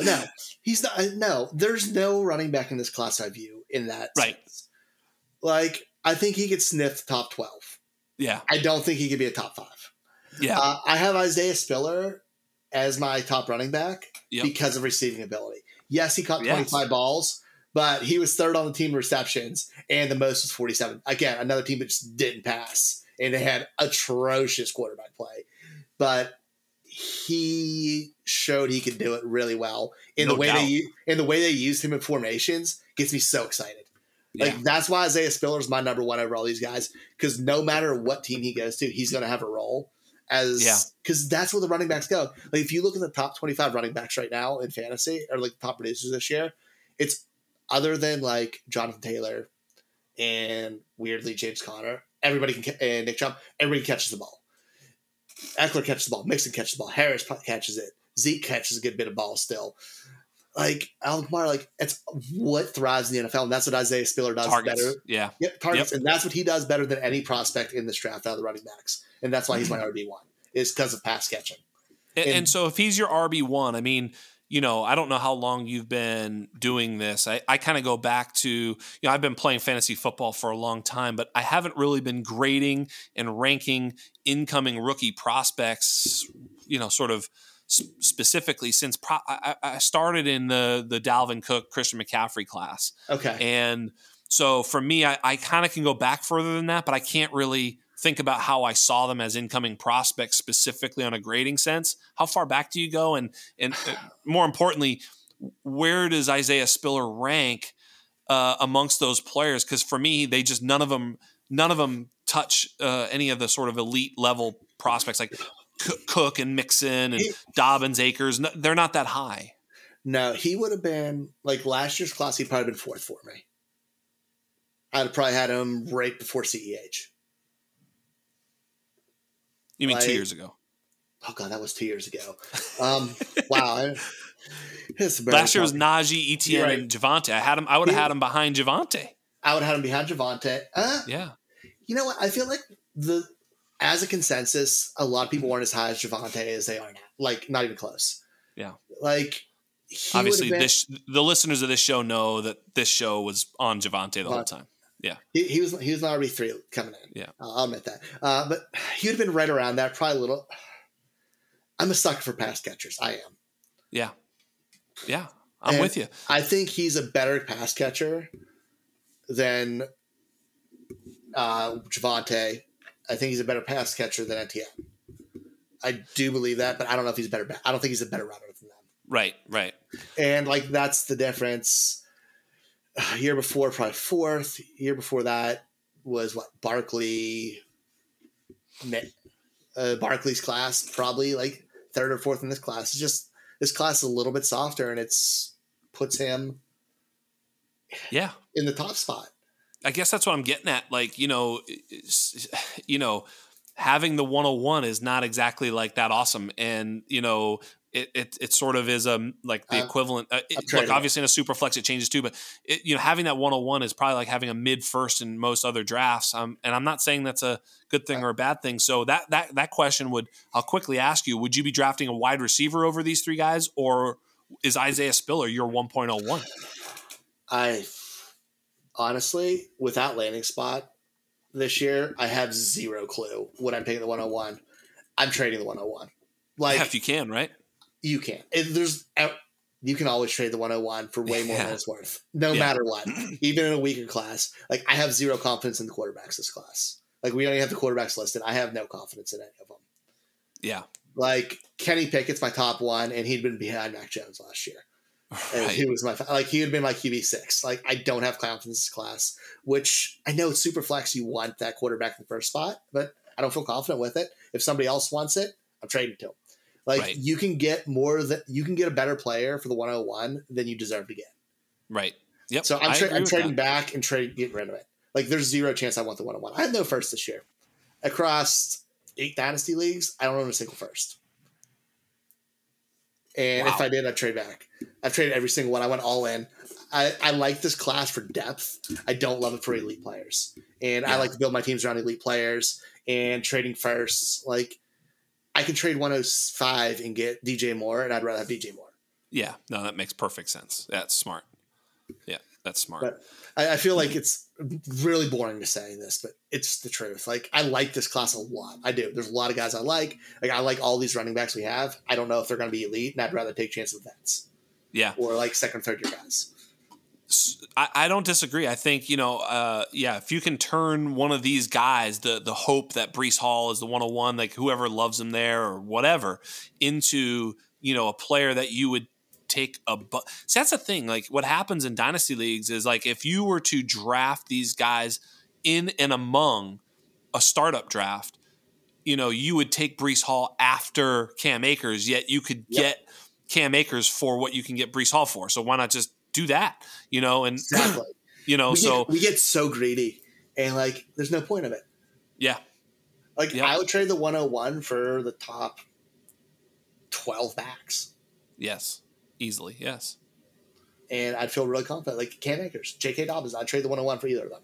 Eckler. Right. Eckler. Oh God. Eckler in a heartbeat. Right. DeAndre Swift in a heartbeat. Like, I'd hit accept so fast I'd break my phone. Yeah, exactly. And I think most people who are probably listening to this are nodding their heads. I wonder if there's some people who sort of disagree and why they would say that. But I'm with you 100%. It's definitely a class that doesn't have that elite upside. Certainly, maybe at the wide receiver position, we'll get to that in just a moment. The consensus big board draft that I was talking about has Kyren Williams sort of as that next player. Do you agree with that? I hear a lot of people are really high on Kyren Williams. I've watched a little bit of film. Quite a fun player to watch. He can catch the football. He can pass block. He's tough as nails. I asked Felix Sharp last week, is he closer to Michael Carter or Kenny Gainwell? Where do you think he is? Closer to which guy? Michael Carter. I'd say closer to Carter. Yeah, I feel like Kyren Williams is good. Kyren Williams, like, another one. He's like good at a lot, not great at anything. Like, he can do a lot of good things, and he's gonna have a role.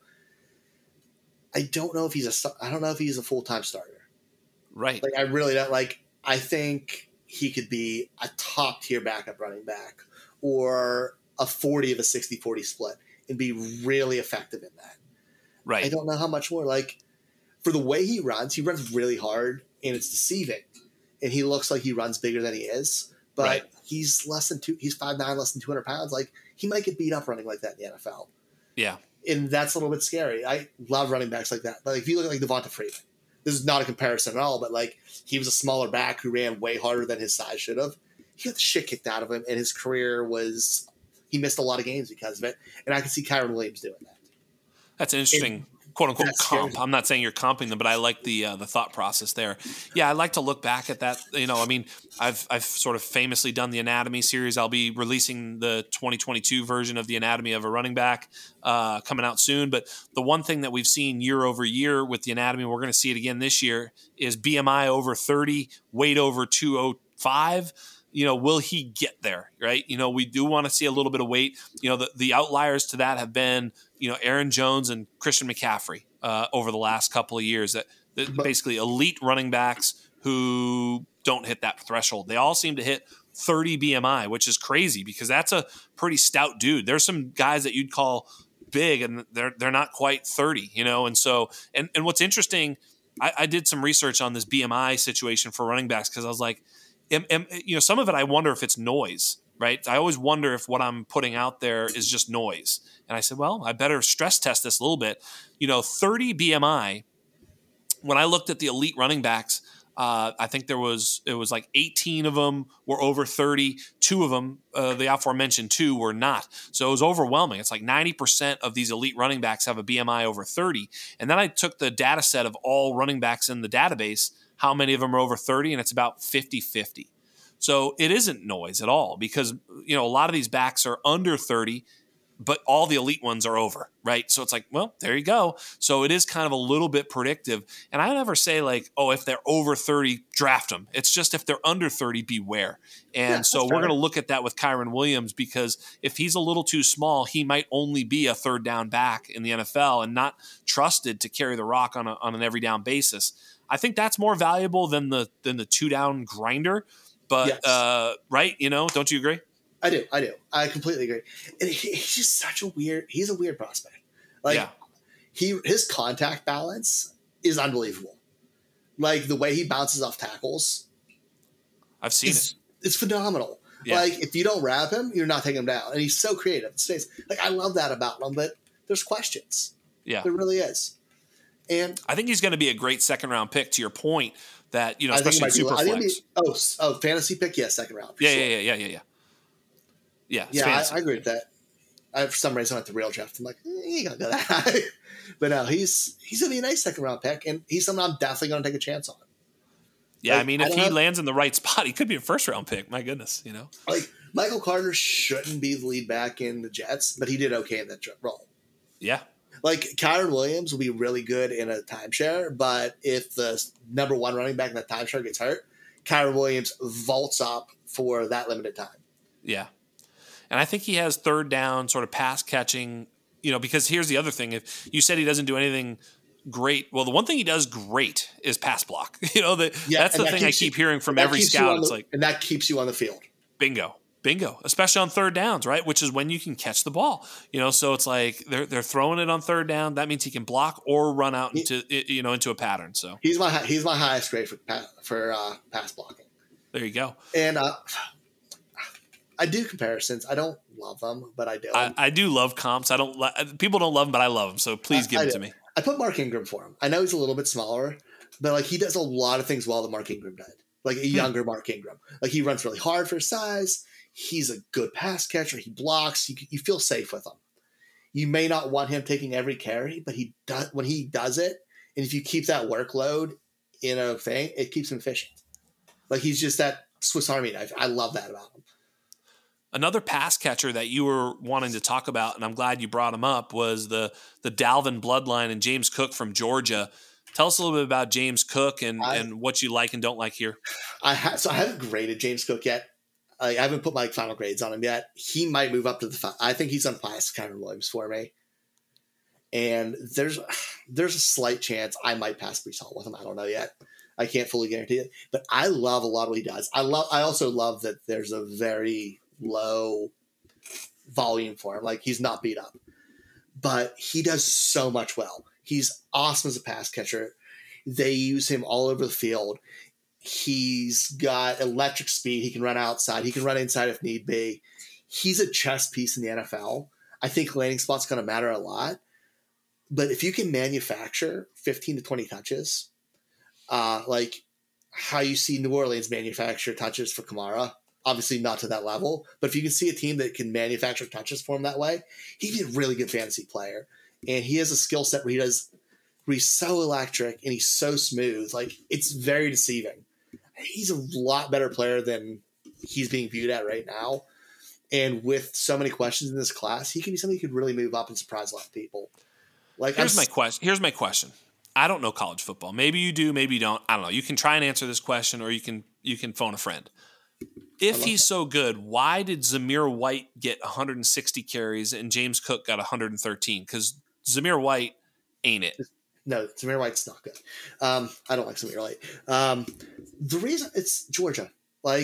Georgia football, they're built off of multiple backs. I know. Multiple backs, power football.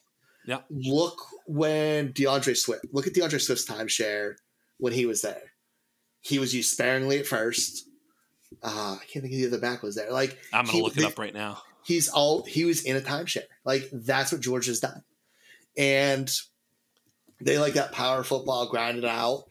and play action. And I just looked up his last year at Georgia. It was before that he played with, I think, his last year he had a lot of volume. The year before but even the last year, listen, he had 196 carries. Brian Herrien had 103. Like Swift, I don't even know who Brian Herrien is. Never heard of him. Never heard of him. And then Zamir White had 78. You're right. Like he still didn't get 200 carries in 14 games. It's just not what Georgia has. Georgia and Alabama have so much talent. Like, I'm not a huge analytics person. Like, I respect it. I take it into consideration. It's not end all be all. But teams like Alabama, Georgia, Ohio State, they throw a monkey wrench into so much of it. Yeah. Like, if you're looking at Dominator rating, these schools have more 5-star recruits than some schools have 3-star recruits. Right. Yeah. And it's like Najee Harris is a perfect example. He sat at Alabama for how long? Just behind talent, like absurd talent every year. And if he would have went to the Gators or like admitting or Iowa, even like a team that's like borderline top 10, he would have been 300 yard. He'd have been a 300 rush attempt guy for 3 straight years. But at Alabama, he was used sparingly because they just have so much talent. Georgia's a team that's on the cusp of that, and they always bring in running back talent. And that kept him off the field because they use guys situationally. I like this take. And they used him a lot as a decoy. Like, you see so many players, they had both running backs in the field, and they put him in motion, did the fake handoff to him for the sweep, and they let Zamir White plunge forward for his 4.1 yards for David caused by the offensive line. Right, yeah. But, like, his skill set's great. And I think it's really underrated because he didn't have that volume. And it's going to hurt him in the draft process. And people who are smart to it are going to gobble him up in the second round or even reach at the late first and be just ecstatic about it. Yeah, I think, obviously landing spot, draft capital still matters, and we'll see where he goes and how high he gets drafted. Draft capital matters big time. I just referenced the anatomy series. I mean, look, the anatomy does show if you're drafted high, you're probably better. So let's keep an eye on that. We do look at players like, James Robinson. We had him towards the top of our rankings a couple years ago. I had Elijah Mitchell right there towards the top last year. So we do pay attention to the right things, and we're going to find those sleepers, and I'll do it again this year. But James Cook might be a little bit that guy. I mean, he does check a lot of boxes. Size wise, he's definitely big enough. He does. He's got the lineage. He runs a lot like Dalvin too. Like, you don't see if you look at him compared to Kenneth Walker, who makes these sharp cuts. Like, Kenneth Walker, when he makes a move, it blows your mind. James Cook, he's full speed. He just moves a little bit, and he makes guys miss because his speed doesn't change. Like, it's unbelievable. It looks so subtle, but it's so fast. And Dalvin does that too. It's like you talked about the bloodlines. Their running style is very similar. He might not be as powerful as Dalvin was, but he's a damn good back. Yeah. I'm a little bit nervous. He's a senior. He really didn't do anything until his senior year. He couldn't play over Zamir White and Elijah Holyfield or whomever in the past years. So I'm a little bit dubious. Obviously, he had DeAndre Swift ahead of him as that sort of pass catching back because that's the role James Cook plays. I'm curious to see what he measures out at. I'm curious to see how he runs and moves as an athlete. I'd like to hope he's a little bit more than 5'11", 190 because let me just tell you, if he's 5'11", 190, actually, I won't draft him at all because that's not going to work. Right. I've said that before. He needs to be 5'10", 195. That starts getting better or whatever. But, I think they did this to they had the same measurement for Kenny Gainwell last year. It was like 5'11", 185 or something. I was like, that's not how big that dude is. Otherwise, we've got problems. And he ended up being like 5'9", 195 or whatever it was. I don't remember, but it was way better than what we initially saw with Gainwell, and hopefully Cook is the same thing. Cook doesn't look small, right? No, I agree. And the fact that, like, in the national championship, like the game that matters the most, they went to him a lot, and he produced. That makes me feel good. Like, when a guy produces in games that matter, I always kind of I believe that a little bit. Yeah. Like, if you're beating the shit out of teams, of course you're going to run Zamir White and just let him work the clock. Right. Yeah. Slam it up in there. Yeah. Like, that makes me feel a little more confident there. After that, there's a number of backs. Have you identified yet, and it's fine if your answer is no, have you identified any sleepers or anybody a little bit deeper that you're starting to fall for a little bit? I know I sent you a few names, but ultimately, it's just discussion at this point. There's a couple guys I've sort of started to gravitate towards, but I've still got a lot more work to do. Anybody you're starting to like? I do want to talk about the one guy you kind of mentioned in the tweet today, Rashad White. Yeah. I think he's an exciting player. I think he's going to go late. I don't think he's going to go in around. I think he might go down in Elijah Mitchell range. Yep, I agree. And it's worth a dart throw. Yep, he's a good running back. He has really good contact balance. He's patient. I love it. I love the way he works the cutback lanes. He has really good vision there. He's good hands. Only thing I really didn't like was him running north south. I didn't think he did that very well. I think he didn't just put his head down and go, and he tried to force outside a lot. But a lot of that with somebody at that level is you're playing this level of competition. You think you make that big play all the time. You see it all the time with guys who aren't from the power conferences. Yeah, to me, he's like a little bit of a Tony Pollard type player where, he's going to be able to catch the football from day one. Mm-hmm.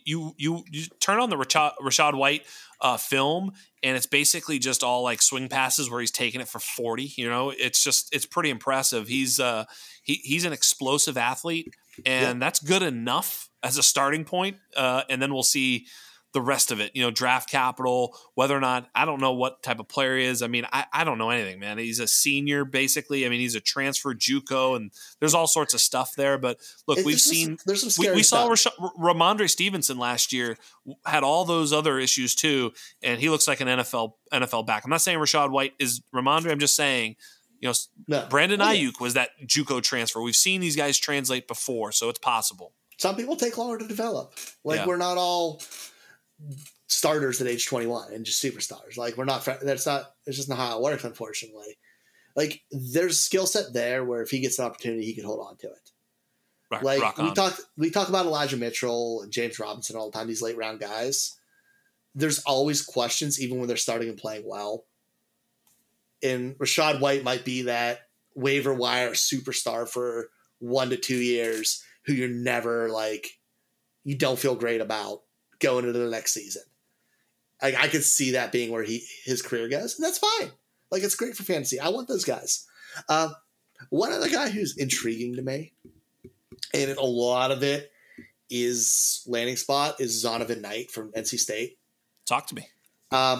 Again, I love those pass catching backs because they always have a role in the NFL. He's really explosive. I think he'll work really good in the timeshare. You mentioned Tony Pollard when you talk about Rashad White. Tony Pollard's who I had for my comparison for Zonovan Knight. Tony Pollard, Darrell Henderson, I see him in that role. I really like him in that because he's an explosive athlete. He's really good at catching the ball.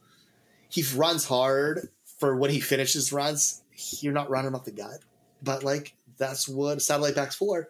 And you as a Patriots fan know, James White was fantasy relevant for half a decade because he was a good pass catcher. I don't know if he's there, but he has a lot of those traits where he could be a really good running back too and have fantasy value because we're always desperate midway through the season for a guy who can put up points, and he could be a 7 to 10 point guy in PPR. Yeah, I mean, excuse me. I looked at Zonovan. A couple things I like. I mean, we'll talk about it. I mean, he's a junior coming out, basically. I don't know. Let me look up at his age. I think I've got it right here. He's not even 21 years old, so he's young. Oh, wow. He's a young prospect. That. Yeah, he's 20. He's going to be 21 soon, but he's not quite 21 yet. I don't know when his birthday is. Doesn't matter, but he's late 20, and he did catch 20 balls 2 years straight. He wasn't exactly prolific. He hasn't been a lead back, as you point out, but I'm curious to see what he weighs out at, what he tests out at, and again where he's drafted. I think where he's drafted and by whom will tell us a little bit about who they see him as. You know what I mean? If he goes someplace, I don't know, make it up. Kareem Hunt leaves and the and the Browns draft him behind Chubb. Well, maybe he's a pass catching back. You know what I mean? So like a little bit of that will tell us where, what the team thinks of him.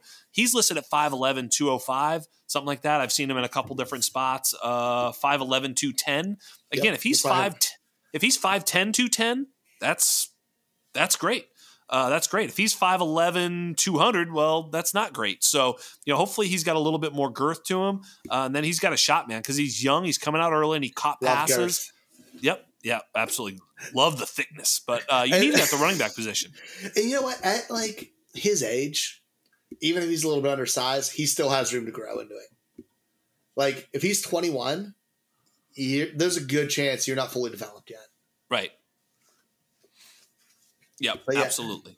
A lot of the other backs, I'm not super either excited to or gotten to yet, just because. Well, like, I'll share a couple. I'll share a couple with you. Felix Sharp last year on the show unearthed Elijah Mitchell with me. I'd asked him about it. He loved it. Little did I know Ray Garvin was already unearthing him. So you got to give Ray I'll give it to him. But I didn't know. I don't know. But in any event, he gave us Ramondre Stevenson and Elijah Mitchell last year. This year, Tyler Algier was his guy. Believes this kid's a real player. So I've got my eye on Tyler Algier. I'll have you go scout him up next and let us know what you think on Twitter. I'm putting him on my list right now, and he's probably on the docket for my Friday film sessions. Yeah, I know pre-show we had talked and you hadn't looked at him yet, so I can't ask you about him. So I'm really excited though. Like I love finding like some of these guys haven't watched yet or hadn't on my watch list. Like it's so exciting. That's what draft season is. Like we're so early into it, and I really hate coming on a show and not knowing somebody who's brought up like on a pre-show.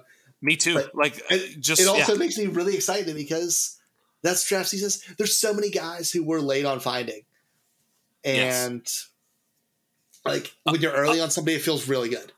Apparently, this Tyler Algier is fast. That's what I've heard. Okay, so that gets everybody in. Right, speed is good, right? He ran the ball for 1,600 yards this past season and 23 touchdowns. He caught 28 passes. I love good pass catch. He's listed at 5'10", 220. I mean, sounds a whole lot like a lead back in the NFL, right? So, he's been prolific and dominant at the college level. He's been explosive. He's been a touchdown scorer, a pass catcher. Apparently he's fast. I don't know. We'll see. I haven't watched tape either, by the way. But he's got me a little excited on Tyler Algier. So the mock draft consensus thing had him at let me see where they had him. 1, 2, 3, 4. Like RB7 or something like that. So, he's in and around, round 3. If he gets day 2 capital, watch out for Tyler Algier. Yeah. I mean, so it's just those traits you got to find. Yes. It really is. Like, yep. He has enough volume though, where what you're going to get. Yeah. Which is great. And he came from an offense that ran him a lot. Yeah. Apparently. Like 276 carries a lot, man. Yes, it really is. Well, let's do this. We're over as normal, as always, as per usual on the Undrafted, but let's wrap it up, baby. Hey, one thing I want to do is I do want to thank you for coming on. This is our first time breaking it down together. I really appreciate it. I've been following you on Twitter for a while, man, and I appreciate your feedback. I think you're a great follow on Twitter. With that being said, why don't you tell everybody where they can follow you on Twitter and where they can find your content, both written and podcast. Tell everybody where to find you, bro. Awesome. Find me on Twitter, Ryan Steerfoss at Foss534. Pretty easy there. I haven't written in like a year because I'm just illiterate. But I have 2 podcasts. I'm over at the Sports Illustrated Draft Bible. We do the Dynasty Draft Room podcast that comes out Wednesday morning. We talk everything Dynasty. It's a lot of fun. We have a good time. There's a lot of chaos, but you get some really good stuff. I have some great co-hosts there. And then you can find me at the Armchair Fantasy Show over at goingfor2.com, where on Wednesday nights, starting back up in February, we took a little bit of a hiatus this year because we've gone 5 years strong, the 2 of us, and really haven't had this kind of break before. It's kind of nice, but I missed being on Wednesday nights like tonight. But yeah, put out good stuff year round, and I do a lot more during this time of year than the regular season because the draft's fun. This is the time, baby. I'm a draft Nick. I love it. It's so much fun. I'm so much more active on Twitter out of the football season than in season, which makes no sense. But draft season is so fun. I agree, man. It's so much fun. I love it. And like it's trading time in Dynasty. Everything's great. Yeah, it is fantastic. It's kind of like playing Madden and simming to the off season so you can make all the fucking moves. This is fantastic. And like 40% of people do that. Like they don't even play games on Madden. You simulate the off season so you make trades, draft.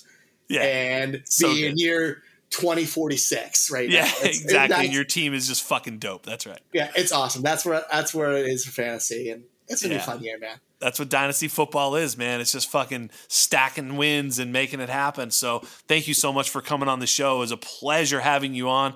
I look forward to seeing the Twitter streets, and we'll look forward to having you on again. I suppose if we ever do a mock draft show, you'd be an excellent person to have on that. So we'll keep you on the docket, and we'll look forward to seeing you the next time. So thank you so much for coming on. Everybody, Ryan Searfoss, thank you so much. On behalf of everybody at the Undrafted, on behalf of everybody at the Undroppables, on behalf of a newly saddened Philadelphia football fan and best producer in the land, Michael P. Duncan. On behalf of Ryan Searfoss, I am Jax Falcone, and we are out.